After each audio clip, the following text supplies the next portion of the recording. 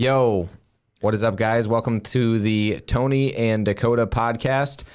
We just recorded about 40 minutes. 44. 44 minutes of the podcast, but the sound was off. The good news is we got it figured out. We're nice and warm. We're warmed up. Yep, we know a lot about our guest now, so a lot of these questions that we're going to be asking him, we already know the answers to, but we want you guys to know the answers, so we want to welcome a special guest that we have. Tony, if you want to introduce him. Yeah, Logan's been our friend for a minute now. We've been in the same Fort Wayne Real Estate Investors Association for a few years. Logan owns a company that wholesales properties. He has a triplex that he has in his personal name. That's how he got started in real estate, was actually house hacking. And he also is a partner in a company that buys commercial and self-storage facilities. Logan Zuber, how many you got? I can't remember now. In the partnership, we have 8 properties. We have 4 commercial, and then 4 self-storage facilities. We have 2 self-storage in Angola, Indiana, 1 in South Carolina, and then 1 in Alabama. And then for the commercial, we have 1 in Ligonier, 2 subways in Arkansas, and industrial building in Columbia City. What about the AutoZone? It's Advanced Auto, and that is under contract. So we're under contract with that in Alabama as well, and then under contract on another 100-unit facility in Ohio. Snap. Gotcha. Do you want to show him the photo? Oh, yeah. I asked Logan about this. This was like 44 minutes ago. So Logan, if you're listening to just the podcast version, Logan's in a lawn chair in the middle of a post-apocalyptic scene. This commercial building that he owned burnt to the ground. It was a place where he had welders working.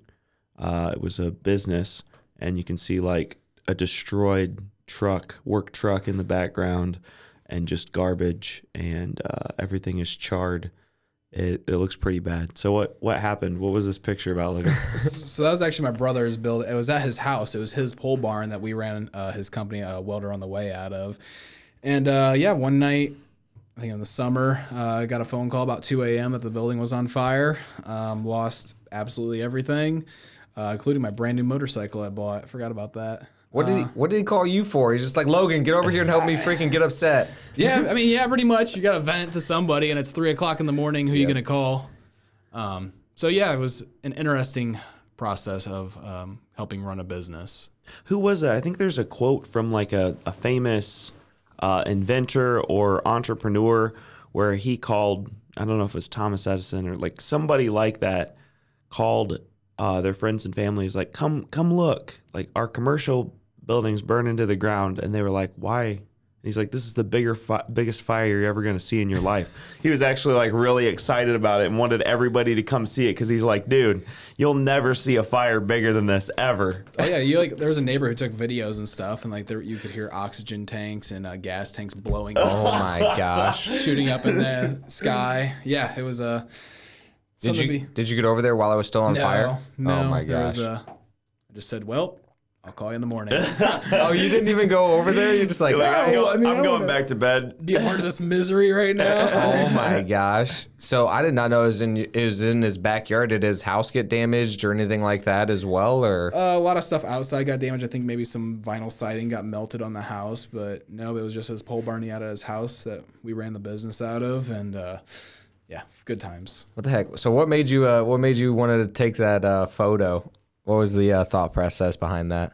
I think we had just gone through so many low blows that week with, I guess just the building burning down. It's like, I got to do something to lighten the mood a little bit. And maybe I found it more appealing than he did. Was he upset? No. I mean, in general, yeah, but not over the photo. Right. That's crazy. Yeah, we had welders, and because we still had to run the business, so we had welders outside set up with tents and canopies overhead, because then of course it was raining and stuff too. So when was this? Like, was it winter time or what was the season? Oh, okay. Yeah. Wow. What did it look like when you first solicited your partners to be like in a partnership with them? Because you've got this commercial, and these guys are like older than you, right? And I'm just thinking of like you coming in with like not too much experience, like a little bit of experience in real estate and a little bit of experience running a business with your brother and like being the sales guy and positioning yourself that way. But I remember one of your partners kind of being like, I don't understand why everybody's doing partnerships. Like, I'm always in it just to be with myself. I would never like have a point, like, just you have a lot more freedom when you're just doing what you want. So what did you even say to get these guys to be like, yeah, we want to partner with Logan? That sounds like so much fun. Well, I think the one partner, he's been my mentor for many years now. And so I just want to provide value to him because that's what you do when you have a mentor. So I was like, hey, you know, I'll send out all your letters. I'll fold them. I'll do everything. Because we talked about buying a strip mall at the time together. And so we were looking and looking. And I think we were really close to purchasing one in like January of 2020. So right before COVID hit and stuff. And then once that happened, I'm like, all right, well, we're no interest in that. But then he cold called a storage facility up in Angola that one of my other partners had mailed to, and the guy never responded, but he answered the phone call. So to buy this property, we had to bring $100,000 down. Like, I didn't have any money at the time. So we had to bring in other partners, and we knew these two they've gone to self-storage, like training, seminars and stuff like that. And we all kind of just had a meeting one day at Don Chico's up in Kendallville and ate lunch together and just kind of went over what it would look like. Like, I had the most free time, even with my work at the time. So I would do the day-to-day management. And then a couple others would do like the financials, and then the others would find deals, deal with contractors. So there's 4 of us, but so we all complement each other's skills very well. Like, we're not all good at just the very same thing, because that wouldn't work. You know, I can talk to people, I can handle the phone calls, but like, don't go over financials and taxes and banks and stuff with me. Like, I don't want to know. It hurts my head. Dude, I didn't know there's 4 of you. I thought there was 3 for some reason. Husband and wife. Oh, gotcha. So, okay. That makes more sense. Yeah. Nice. What would you say was the reason that you decided to get into real estate in the first place? And then what would your why be? So how I got into it was, you guys know James Gatchell? Yep, I've heard that name. He had a 4-unit in Butler that he bought with an FHA, and he's like, yeah, it pays for me to live, and then it's some on top. And I'm like, oh, that sounds like good money. So my parents' friend had a triplex for sale in Auburn, and he was trying to sell it. So I offered it to my buddy. I'm like, hey, you know, I'm still in school. Like, buy this. And he goes, no, I can't. So I'm like, all right, well, I'll give it a go. And I got it with an FHA loan. Wow. I lived in the upstairs apartment, which was the worst apartment at the time. Slept with like the walls torn down, the plaster walls falling off. I slept on a yoga mat for a month or 2. Then I moved up to an air mattress, had a microwave on the floor, while I rehabbed, you know, the back unit to get it ready to be able to pay for me to live there and then some. So that was a good experience. But as for the why, I mean, it's always been freedom. Like, I don't want to have a real job. Like, I've had a real job and I hate it and I'm not good at it. Like, but real estate allows me to thrive in an environment that I'm now pretty good at. So that's my why. It's freedom. You know, I like, you know, people will kind of give me a little crap for going on vacations often, but that's the reason I do it. Like, I'm not trying to do it to go on vacations and stuff when I'm 40. And that's not me saying I'm taking all my cash flow and going on vacations. Like, these are overall cheap vacations, but it's, you know, that's what I want to do. I enjoy going out west. Like, me and my girlfriend go out west a couple times a year now. Dude, we should talk about that email that you received if you're okay with talking about it. I want to. Which one's that? The convertible thing. Talk about some haters. Yeah, let's talk about the haters. So we use private money lenders, okay, and to come up with the down payment on some of our deals, and we pay them a good interest rate. And so part of that is me going out messaging people saying, hey, would you be interested in making this amount of return on your money? And so this guy, he was my old internship boss. Mm-hmm. He's like, yeah, you know, I might be interested. So he messages me back a few days later, and he goes, well, my partners and I decided we weren't interested because I got a picture from him, and it showed that you had a Camaro down in Alabama when you went to go look at a property, and it showed, like, you know, they basically asked, is Logan on vacation or is he out doing business? So they had enough intuition to like look me up and, you know, do some research. But what they didn't read was my post that says, hey, like, it's been a long day. I had multiple flights canceled. I had to fly up to Detroit, fly back down. I get to the rental car place. I ran into Volkswagen Jetta because I own a Volkswagen Jetta. I think it was like $53 a day or something. And they go, well, the only thing we have is a Camaro, convertible Camaro. I'm like, okay, like I got to be down in this town in an hour. Like I'll take it. And so I took a picture. I had somebody backed into the Camaro at a gas station. So I took a picture and then made the post to show people like it was a long, awful day. And so he sent that to me. He goes, are you on business or is this a vacation? And I'm like, I didn't choose a Camaro. Like, I don't know if you know this, but we're in November 2021 right now. Rental cars are still pretty hard to get and expensive. Yeah. So they said, hey, the only thing we have is a Camaro. I'm like, okay, I could care less. I don't even like it because the windows are small. They're hard to drive. Yeah. So, I mean, you deal with that when you ask people, if they're interested in things like, or you get, people don't respond, but, we have multiple private money lenders who are very happy with us, who keep lending to us because they like our returns and they trust us. Yep. Yeah, that's the same thing that, other people tell us is whenever you borrow money, they're like, oh, don't borrow money from anybody because then those people are going to tell you what to do and what you can and can't buy and all this other things. I've not experienced any of that. And we actually heard about this on a Zoom call that we were doing, but I told Logan, I was like, dude, it's probably a good thing that you didn't get that guy's money because now he's going to be like, oh, what are you spending my money on? What are you doing with this? It's like, dude, I'm investing your money and I'm going to pay you what we owe you without a doubt. So yeah, I thought it was kind of funny though that people do worry about that a lot, which obviously it's very important to keep your expenses low and as low as possible, especially when you're in the building stages. Like you can't build if your expenses are high because the banks won't continue to give you money if you have a lot of debt or anything. But at the same time, like you said, if that's what you're going after and like you're supposed to enjoy your life, like it's okay to enjoy your life a little bit.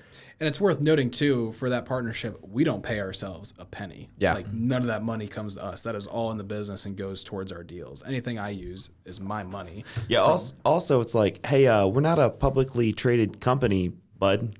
This isn't stock. Like, we're not talking about what the corporation decides decision-wise. You're a lender.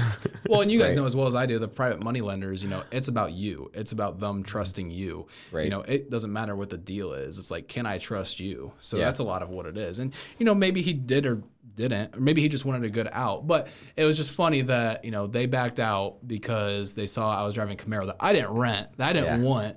He was fresh off a Dave Ramsey marathon. Yeah. And he pops onto his Instagram and he's like, oh, it's a sign. Dude, I think it's funny because some friends of ours keep making fun of us for getting first class flights, which I told you about. But I'm just like, man, like we got first class flights for the first time ever in our life. Like we've bought multiple millions of dollars of real estate. Like Tony and I pay ourselves very little. We've not bought in like a huge house, a nice car. Like I have a decent car, but it's not like anything crazy. Like kept our expenses low, and we bought a first class flight one time, and like all of our friends were like, oh man, these guys are crazy. We're gonna start flying first class all the time now, just because you guys said so. Yeah. But Ed Milet talks about a lot, like you want to experience that life that you want to have. That way you actually know what you're working after. Because if you never actually experience that and you keep like depriving yourself of getting rewards, a lot of times I've gotten like this. I'm like just working and I'm like, man, why am I doing this? What is the purpose? And if you don't ever taste some of that and you keep depleting yourself from it, dude, eventually you're going to get burned out because like, why do I want to keep doing this when I'm not getting anything that's making my life better? Even if intuitively long term that you're going to get it, it's still different than like experiencing it. That's a whole different motivator. You have to reward yourself. Like if you're going to grind, you have to reward yourself and know what you're grinding for. And you guys are probably like me that like, if you go on vacation day 4, I'm ready to get back home, get back to work because we're both in active income businesses. And it's like, if I'm not producing, no one gets paid. Yep. No question. I think too about just entrepreneurs and entrepreneurship in general. And it seems like, I don't know, I was watching, this is going to be a funny thing to put on this podcast. I was watching this Peppa Pig clip because my daughter watches Peppa Pig. And the kids were like, I want to be a police officer because then I'll get to tell people what to do. And then like the next kid is like, I want to be a teacher. And like, why do you want to be a teacher? And so she's like trying to get her to say nice things. And she's like, because then I'll get to tell people what to do. But I feel like entrepreneurs are the opposite, where it's like, I just want no one to be able to tell me what to do. Yeah. And it sounds like that's part of your why too. You're just it is, dude. before I would never really label myself as an entrepreneur because I didn't think of it like that. But I guess, I actually am, with, I'm self-employed 100%, and I finally just got myself some health insurance that I get to pay for now. So I'm truly self-employed. But yeah. What would you say is your ultimate like dream, goal, vision? Where do you want to be? What do you want to have? What do you want to do? Oh man, that's a loaded one. I mean, it's always ultimate freedom. Like, I just want to be able to go do the things I enjoy. Like, I enjoy traveling a lot. And to me, like, goal wise, like, I never used to be a big goal person at all. And then I must have, over time, being in real estate, being around people who have goals, like, okay, I want goals. And it's not just a thing. It's like, what am I capable of? What can I achieve? Like, I want to see my maximum potential. Like, even there's days I'll be lounging around, not working as hard as I should be. I'm like, all right, like, you don't need, like, you're allowed to take breaks, don't get me wrong, but what's your maximum potential and how can we get there? Because we want to own a lot of real estate. Right. And I want to operate. I don't want to work so hard. Like, I don't want to be a billionaire. I do not have that work ethic to where I'm going to sleep on the factory floor or whatever and grind for 30 years. Yeah, you said earlier you weren't going to buy any NFTs, so. Yeah. But I want to own enough to be comfortable and live the lifestyle I want. So I think it just depends on where you want to be, in your journey and what your real goals are. Like, I do not want to work. Like, I've seen family members and people I know work for a company because it's secure. Like, what I do, they say isn't secure, but it's like, okay, well, your company can lay you off tomorrow. If I get fired tomorrow, I still have rental income coming in. Yeah, like you can safely make it from high school to college, and then safely make it from college into your job, and then safely work for the company for 40 years, and then safely retire for 10 and die. And you have to be able to take risk too, because like when I had I still have the triplex, but after one of my tenants moved out, I'm like, I wonder what a furnished apartment would look like in Auburn. So I asked on Facebook. Every comment was almost no. People who are experienced real estate investors, managers, everything, they said no. I said, okay, well, I think it will work. So I borrowed $5,000 I didn't have from my aunt and uncle at the time. I furnished a place, and first month I got $1,500 worth of rent. Wow. So I was like, okay, it works. And did you do the other two that way then? Yeah, once I moved out of the upstairs apartment and I bought a house for myself, I furnished, well, it was already, I just left everything there. Oh, so you don't live in the triplex anymore? No, I have my own house now. I did not know that. Okay. I bought the worst house on a block and slowly renovated it. And Is that the one that you just listed not that long ago too? And then like it didn't appraise or something, or like? Oh no, it was a different flip. Oh wow. Yeah. No, I live in a real house now. That's awesome. Yep. I think when I'm thinking of the Real Estate Investors Association, we talk sometimes on the podcast about how good our Real Estate Investors Association is here in town. At the same time, I also think that you need to take Facebook comments with a grain of salt, because it doesn't matter what group you're in, whether it's Facebook Marketplace, posts about politics, anything. Like, Facebook comments, YouTube comments is like not the place to hedge all your bets or internalize anything that people are saying. It's a rough place to be mentally if you're just looking at Facebook comments. Ask people you trust and respect. Like, if my partners and a multitude of other people who were in the RIA said, no, Logan, that's a bad idea, I probably wouldn't have done it. But those weren't the people commenting on my posts. So, Yeah. And the funny thing is, honestly, I think that even if you believe in something enough, and like, even if everybody tells you, no, don't do it, it's not going to work, dude, sometimes they're wrong. Like, the people who are experienced and like who do know, like sometimes they're wrong. And like, they're just like, dude, don't do that. And then it turns out to be like the best thing ever. But most of the time I would say you should like listen to their advice and like, still like strategically plan. But sometimes they do give you bad information just because based on their experience, it hasn't worked. And like, they're just like stuck in the past a lot of times. But yeah, I was going to ask about like your favorite deal, like the favorite deal that you've done so far, like the most creative one that you've done. So the most creative one was the self-storage property we purchased down in Alabama. So we found this on Google Maps or Google Earth, just going around on Street View, because we found some other property there listed maybe. And then so we're going down this highway and we see this like decaying for sale sign outside the storage facility. Wait, what do you mean by driving down the highway? Do you mean physically? No, like on Google Maps on your computer, like you're just Going clicking down the highway. You're clicking down the highway, and I mean, That's still so you're kind of looking on the city because you're kind of looking for these tall, skinny buildings, and you zoom in. It's a lot of manual work that now I've learned you just hire VAs for virtual assistants. So he had a sign outside that said for sale. It was sunburnt. It was falling over a little bit, and so we called him, and he built them. I think 20 years ago, maybe. He has 50 residential properties, and he just didn't want to manage it, got tired of it. So we bought it so it was a lease option purchase. So the purchase price is $150,000. We put $150 down, or I'm sorry, we put $5,000 down, and then we have to refi or buy out within 12 months. So in 12 months, we're going to owe $133,000. So when we took over, I think there was like 5 tenants paying rent maybe. So almost How many units? 63. Wow. So almost entirely vacant. Now so we're in November, so it's 3 months out. I have occupancy up to like 72% maybe. So a handful of vacancies right now. And the value of that facility, basically when we go to a refi, if we get up to 90% occupancy, it's going to be a $300,000 plus facility. So doubled our value in 12 months. Wow. And at which, he's probably likes the mailbox money he's getting right now because there's no interest on this. It's just a principal pay down only. Right. So we might just try and transition this to a note and mortgage and just keep this guy happy getting paid. And then we don't have to go deal with banks or anything. But chances are we'll probably end up, you're going to double your money. So we'll probably end up flipping it. We'll buy a triple net building, which is like so we own a couple industrial properties and stuff. So you have one tenant in there, they occupy. We found that the sweet spot is somewhere between 5,000 square foot and 15,000 square foot.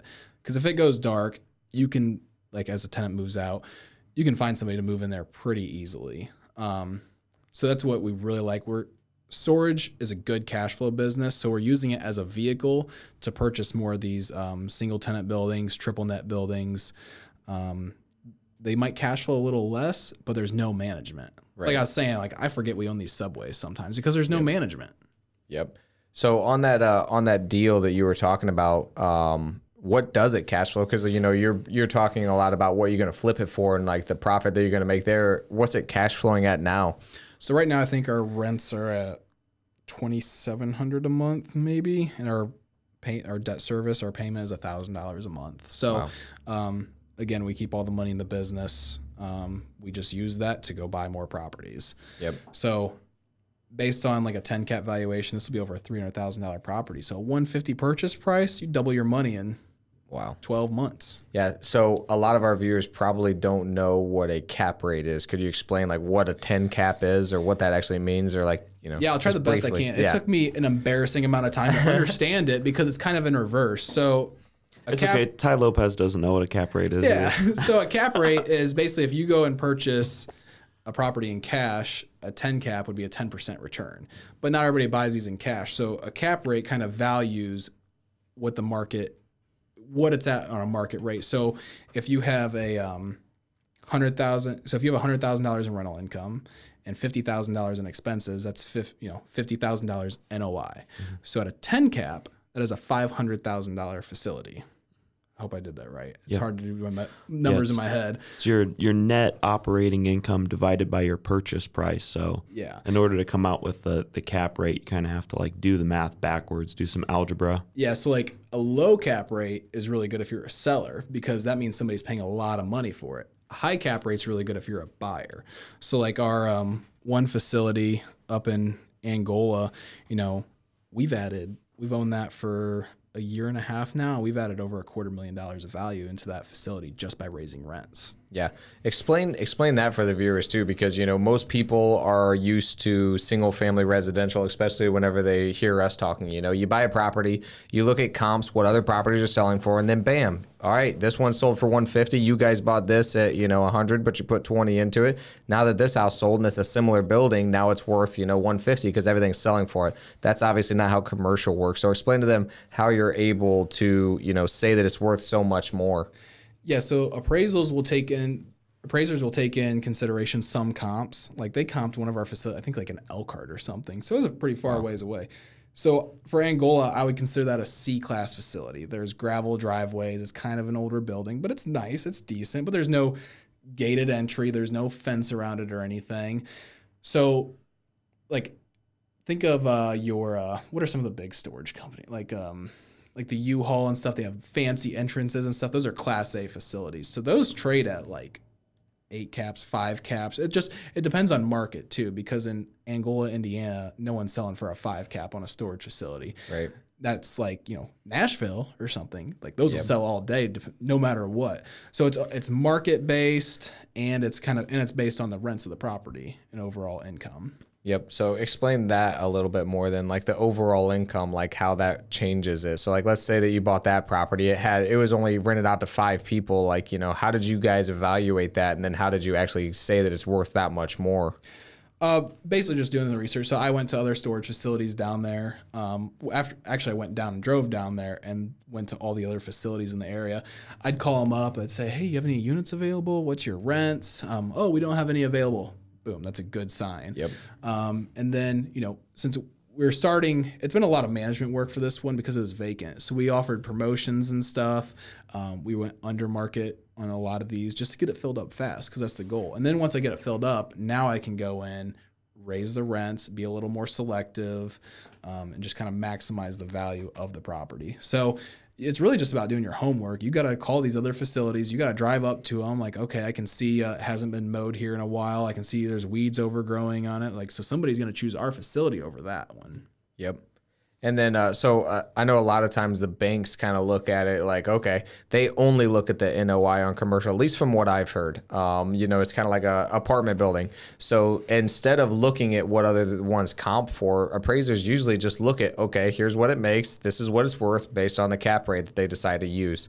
They do take slightly into consideration the condition, what class it is, and other thing like that. But mostly it's about what you can rent it out for. So you don't even let's say that you bought that, it's producing, very little income, and then you can just raise that. You could literally do nothing else except for raise the amount that it's bringing in. Like you did nothing. Let's say it's 100% occupied. It's bringing in, 100,000, and then you raise the rents to 150,000. You now just, doubled or almost 1.5 times the actual value of that property to an appraiser based only on the income, based on nothing that you've done to it. You didn't have to improve it. You didn't have to do anything. Yeah, I mean, that's the beauty of it. Yeah. I mean, really, like, you don't have to do that. Like, we upkeep the property and everything. Right. But for storage, I mean, it's just a value. Like, it's just your rents. Yep. And you have to educate banks. You have to be the expert, because, like, we've had a bank, they try to tell us we need to see a copy of every one of your lease agreements. That's I'm like, crazy. okay, well, there's 250 lease. Are you sure you want to go down that road? Like, I'm like, we almost had to say we need to talk to somebody who kind of knows what they're doing, because especially when you deal with small banks who aren't used to commercial properties, like they're used to single family residential. Like, you got to really talk to a commercial lender. Dude, I don't even want to get started on that. Yeah, we can talk about banks a long time. Yeah. Oh man, I gotta tell one story. I don't know if I told you it, but man, we're buying this property. They're in foreclosure, and they just want their payoff. So we put it under contract for lower than what we knew the payoff was, just because the property's pretty rough. So long story short, I'm talking to this lady, and she's arguing with me, saying that I have no idea what I'm talking about a partial release. She says that a partial release has to do with land and releasing the property from the land or something. And I'm like, can I talk to somebody else? Politely. Yeah, and well, I was actually kind of getting really frustrated, because she's like basically like, hey, you have no idea what you're talking about, and like you're not asking the right thing, and like, and I was just like, I promise you, I am asking the right thing, and I do need to talk to somebody else. She's like, well, who do you want to talk to? I'm like, I don't know, somebody competent, like like seriously, like dude, it was getting bad. But like she literally had no idea what she was doing, and she was trying to tell me that I didn't know. And I'm like, I promise I've done this a couple times, like I know what we're asking. But man, banks, it's very interesting how sometimes you don't have to be qualified for the position. So like whenever you do find a good banker, man, stick with them, because like a good banker, man, it is amazing when you find that relationship. We got one guy that's just the best. We have a good guy here locally too, and we don't have to explain things to him. Yeah. Like, he gets it, and he knows our overall portfolio. Like, we're a very good cash flowing business because of the storage. Yep. And when you get somebody like that, man, dude. Hang on tight. Yeah, hang on tight to that person and make sure you keep a good relationship with them because it's hard to find and yeah, it's valuable. Logan, what would you say is your biggest struggle right now? Probably finding deals. Like we spend a lot of time, energy, money using virtual assistants to find deals. That's why we go all over the states. We don't have like managing remotely is easy. You just get a good boots on the ground guy, you're solid for storage. So we like to structure creatively if possible, just because it makes it easier to grow and scale, and usually you get better deals that way too. So we spend a lot of time on PropStream, going through the list that our VA has. We send out a lot of direct mail. We do a lot of cold calling. We do cold calling for commercial stuff. We do that. Like we don't outsource that to like my VAs for wholesaling or anything. Who's doing the cold calling? Is that you actually calling? Me and one of my other partners, yeah. Wow. So we'll, we don't have all the time in the world, but we'll sit down for a couple hours a week and try to knock out some calls. Now we have 2 deals under contract, so we're waiting till these close to try and go after any more. How many deals have you gotten from cold calling? Well, the first storage facility and the one in Alabama. So the 2 in Angola, the one in Alabama. I think that might be it. I think the rest were either listed or, we found deals listed too. Wow. Like that one in South Carolina, it was listed for months and, no one bought it. We're like, all right, what's going on here? So we dug into the numbers. We realized that the seller didn't believe in using a computer. So nothing was in Excel or anything. Like it was all like taking a picture with your phone of a piece of paper. Was that uploaded on the MLS or whatever site it was on? No, well, Okay. we had to ask the broker for it because there was no documentation of anything. So we dug into it a little bit, and the broker had the pro forma at like an 11.5 cap. I'm like, all right, well, that's a decent deal. So I dug in a little bit more. I found some of the neighboring storage facilities. Like, all right, well, their rents are actually up here. So his opinion of what the property could do was a lot lower than mine. And now we're not even a year in, and we are at the rents that we thought we were going to be at. Wow. So we took over day one. She had 15 vacancies, I think, and within 60 days we were at 1 vacancy, and now I keep that thing filled 100% almost all the time. No matter how much I seem to raise the rents, they just keep staying filled. Wow. You said that finding your boots on the ground guy is pretty simple. In our experience, that hasn't always been true. How do you go about finding a good boots on the ground guy? Because I know there's a lot of like Israeli people that would like to know that who want to get into the Fort Wayne market.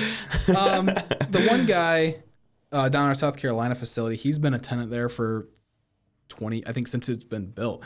He's retired, and I think he just enjoys doing the work. Like, cause he'll take some of the units when we clean them out and stuff, like he'll take them to auction and go sell them somewhere. And so he enjoys doing it. And then we just give him a discount on rent and then pay him for some other things. And Do you like go through the tenants list and just start calling tenants and ask them if they want to be the boots on the ground guy, or like? usually you want to communicate with the seller and say, hey, who's somebody you trust that, because a lot of times they're not doing the maintenance themselves either. And so your best referral is from the seller. Like I would trust this guy with, $10,000 to hold on to for a month. So not realtors.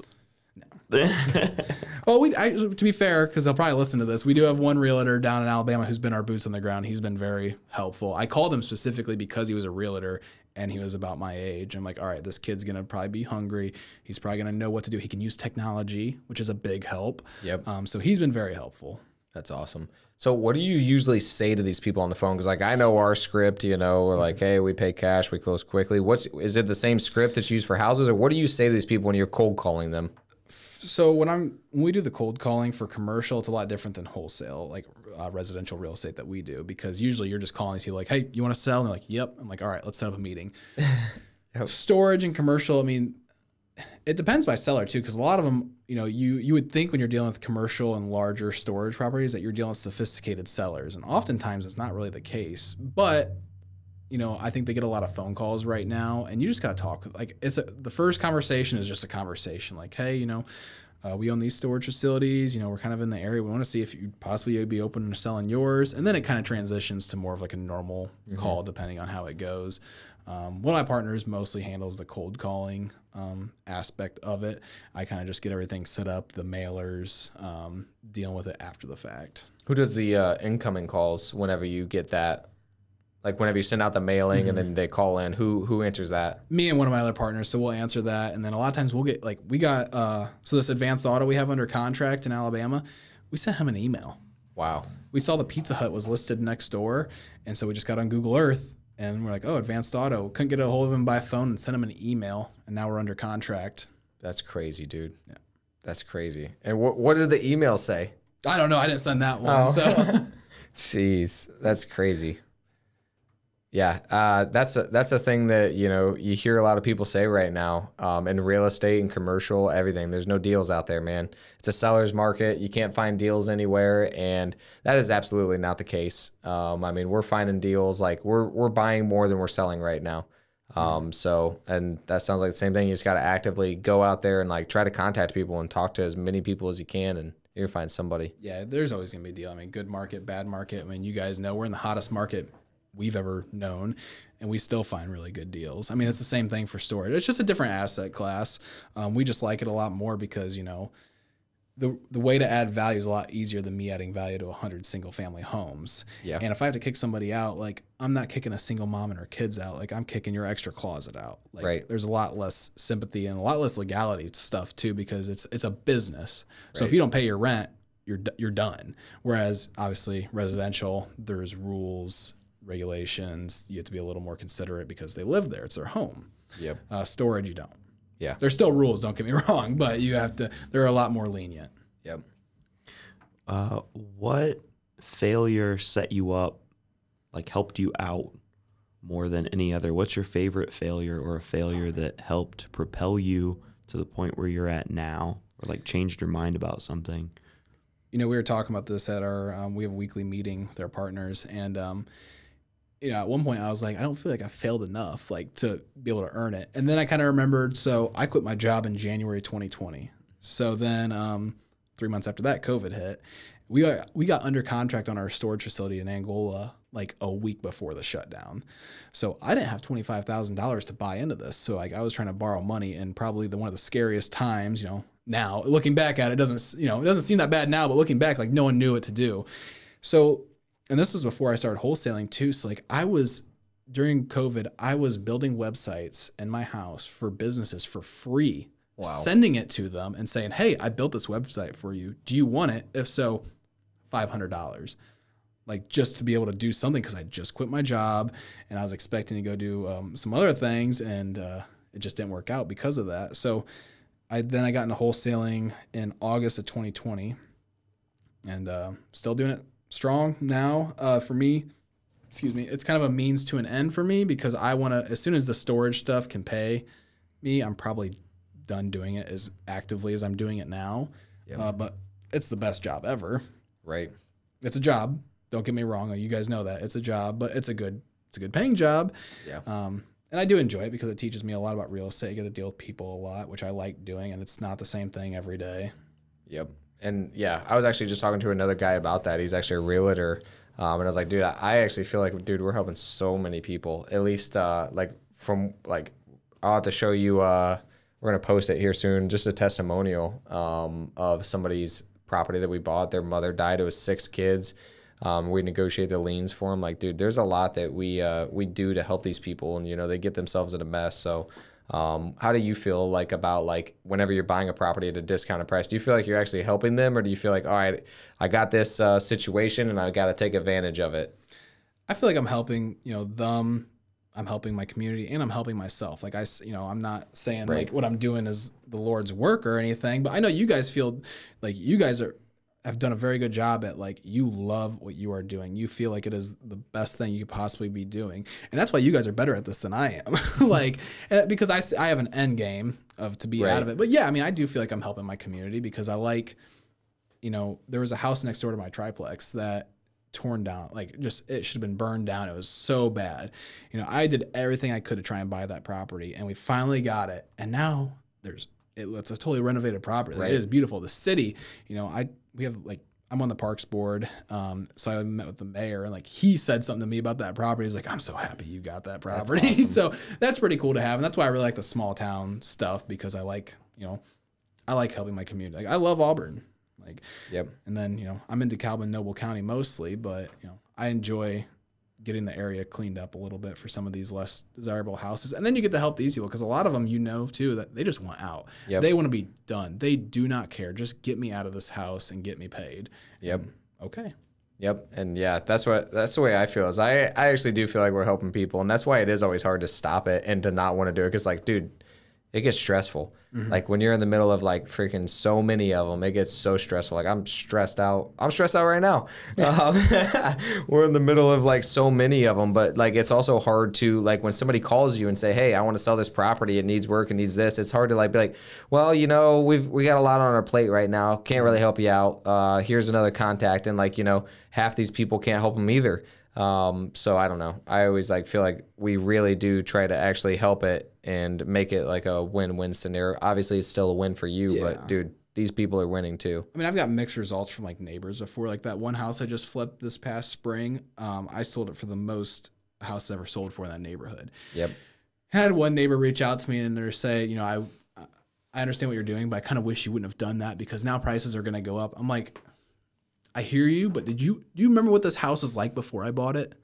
Like it was overgrown lawn, stuff outside all the time. I think cops are there sometimes. And then you get other neighbors who are like, thank you so much. Yep. Yeah. And then you also be like, did you see how much money the government printed? Yeah.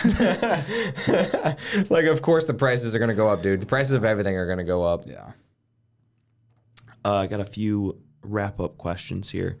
If you could put any saying, mantra, any message to the world on a billboard, it's going to be in like a big place. Lots of people are going to see it. The world's going to see it. What would your message be to the world? Oh man. To come up with on the spot. In like the next 10 seconds. Yeah. So in the next 10 seconds, it'd be, take the risk because, like I said, going back to when I furnished the apartment, I was told no multiple times by people that saying it wouldn't work. Well, I took the risk. It worked. And then, we had to buy the storage facility under contract during the shutdown, which the banks, they tightened up a lot during those first couple months. We knew it was a good deal. So I guess it's not really the risk factor there, but I'd say take the risk. I mean, how hard, if it's your first deal or something like and it fails, what's the worst that can happen? You're a young person, restart very fast. Awesome. That's a good answer. Thanks. What book would you gift more than any other? What book has been the most influential? You feel like the most people need to read, like an important book? Oh man, it's gonna be the same one as you. It's Rich Dad Poor Dad. I mean, I read that and I was like, oh, I don't want to work. I want to make. I want to get the money. To where if you have a job, it's it's hard to get to a level of comfort because there is always a risk of it failing. Whereas if you have, side income coming in from rental properties, like I can't say anything's guaranteed, but it's all but guaranteed. Awesome. How can listeners get a hold of you? Facebook's probably the best, or Instagram. Logan Zuber 17 on Instagram. What's the 17? I don't know. I think I picked a number when I was a kid. I was like, that's my favorite number. And now Logan Zuber is taken, so I just have to. Apparently, there's more than one of us out there. Awesome, and just drop all of your all the random VA DMs. All of the all the junk DMs. Last question, last couple questions. What do you think that your superpower is? I will work harder than anybody else to not have to work. Like I am a very lazy person and I understand that, but it's also made me a very efficient worker because I will set things up to where I'm like, all right, I'm pretty hands off now. Like before I was doing my own cold calling. I was setting up my own direct mail and stuff. I'm like, I'm spending way too much time doing that versus just going to the appointments. So I make sure anything I do is very efficient now to where I can be lazy and it's okay because it's getting done. Yep. Awesome. So being lazy efficiently. Yeah. I think there was, I can't remember if it was Steve Jobs or Bill Gates or somebody said like, I would hire the lazy person because they'll figure out the most efficient way to get it done. Yeah. I don't want the lazy person. I want the other person who's willing to do it all. I do get it all done though. Yeah, well, that's the important thing. That's the most important thing. Most of the lazy people that I see, dude, they're not getting it done. Like I'm lazy in a very good way. To where, like it's getting done. I right. promise. Like I can't sit idly by and knowing nothing's happening. Yes. Like you have to make sure you have your system set up. Like I I don't know, 3 virtual assistants now, and they've been extremely beneficial to my business. And I pay, I give them raises too, based on the, what their results are. Yep. That's the way that I always tell them, like, dude, if you can like do more work, let us make more money. You don't even have to make us more money. If we can make more money by you taking on more or giving us more free time, we will definitely make sure that you get paid more. Like that is like, make me unable to replace you. Yes, exactly. Yeah. So, but I don't know. I always see that as hard work a lot of times, but dude, if they found an efficient way to do it, I would be more than happy with that. If they found like, dude, I found a better way to do this to where I don't have to be here, I'd be like, dude, let's go. Yeah. Like I'm cool with that, but I'm not okay with somebody like just not getting stuff done. That sucks really bad. Yeah. Any final thoughts for people watching or anything? Buy commercial.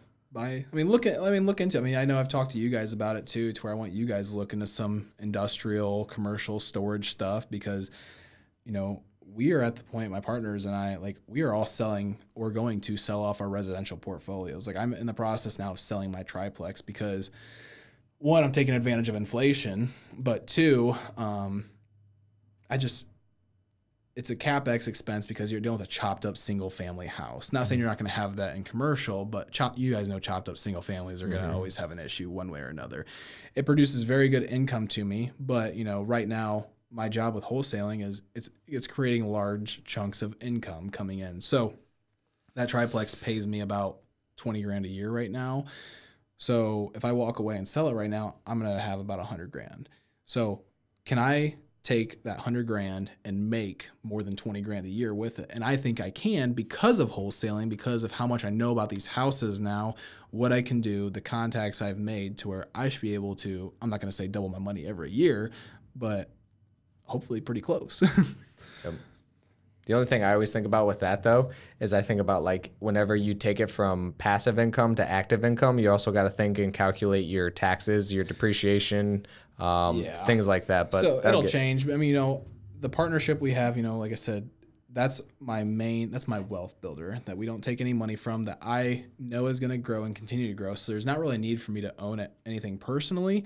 My job is to go make large chunks of income to get, make myself look really good to the banks, make myself, and it's fun too. I like flipping houses. I complain about it nonstop, but I love it. Yeah. Well, cool. Well, guys, thanks for watching. A round 2 episode. Yes, round 2. This was our second episode. There's a lot that we didn't go over. Sorry if it felt sped up. Yeah, we went over a lot of other stuff in this one that we didn't go over in the other one, but a lot of stuff was the same, so you guys hopefully got to see it.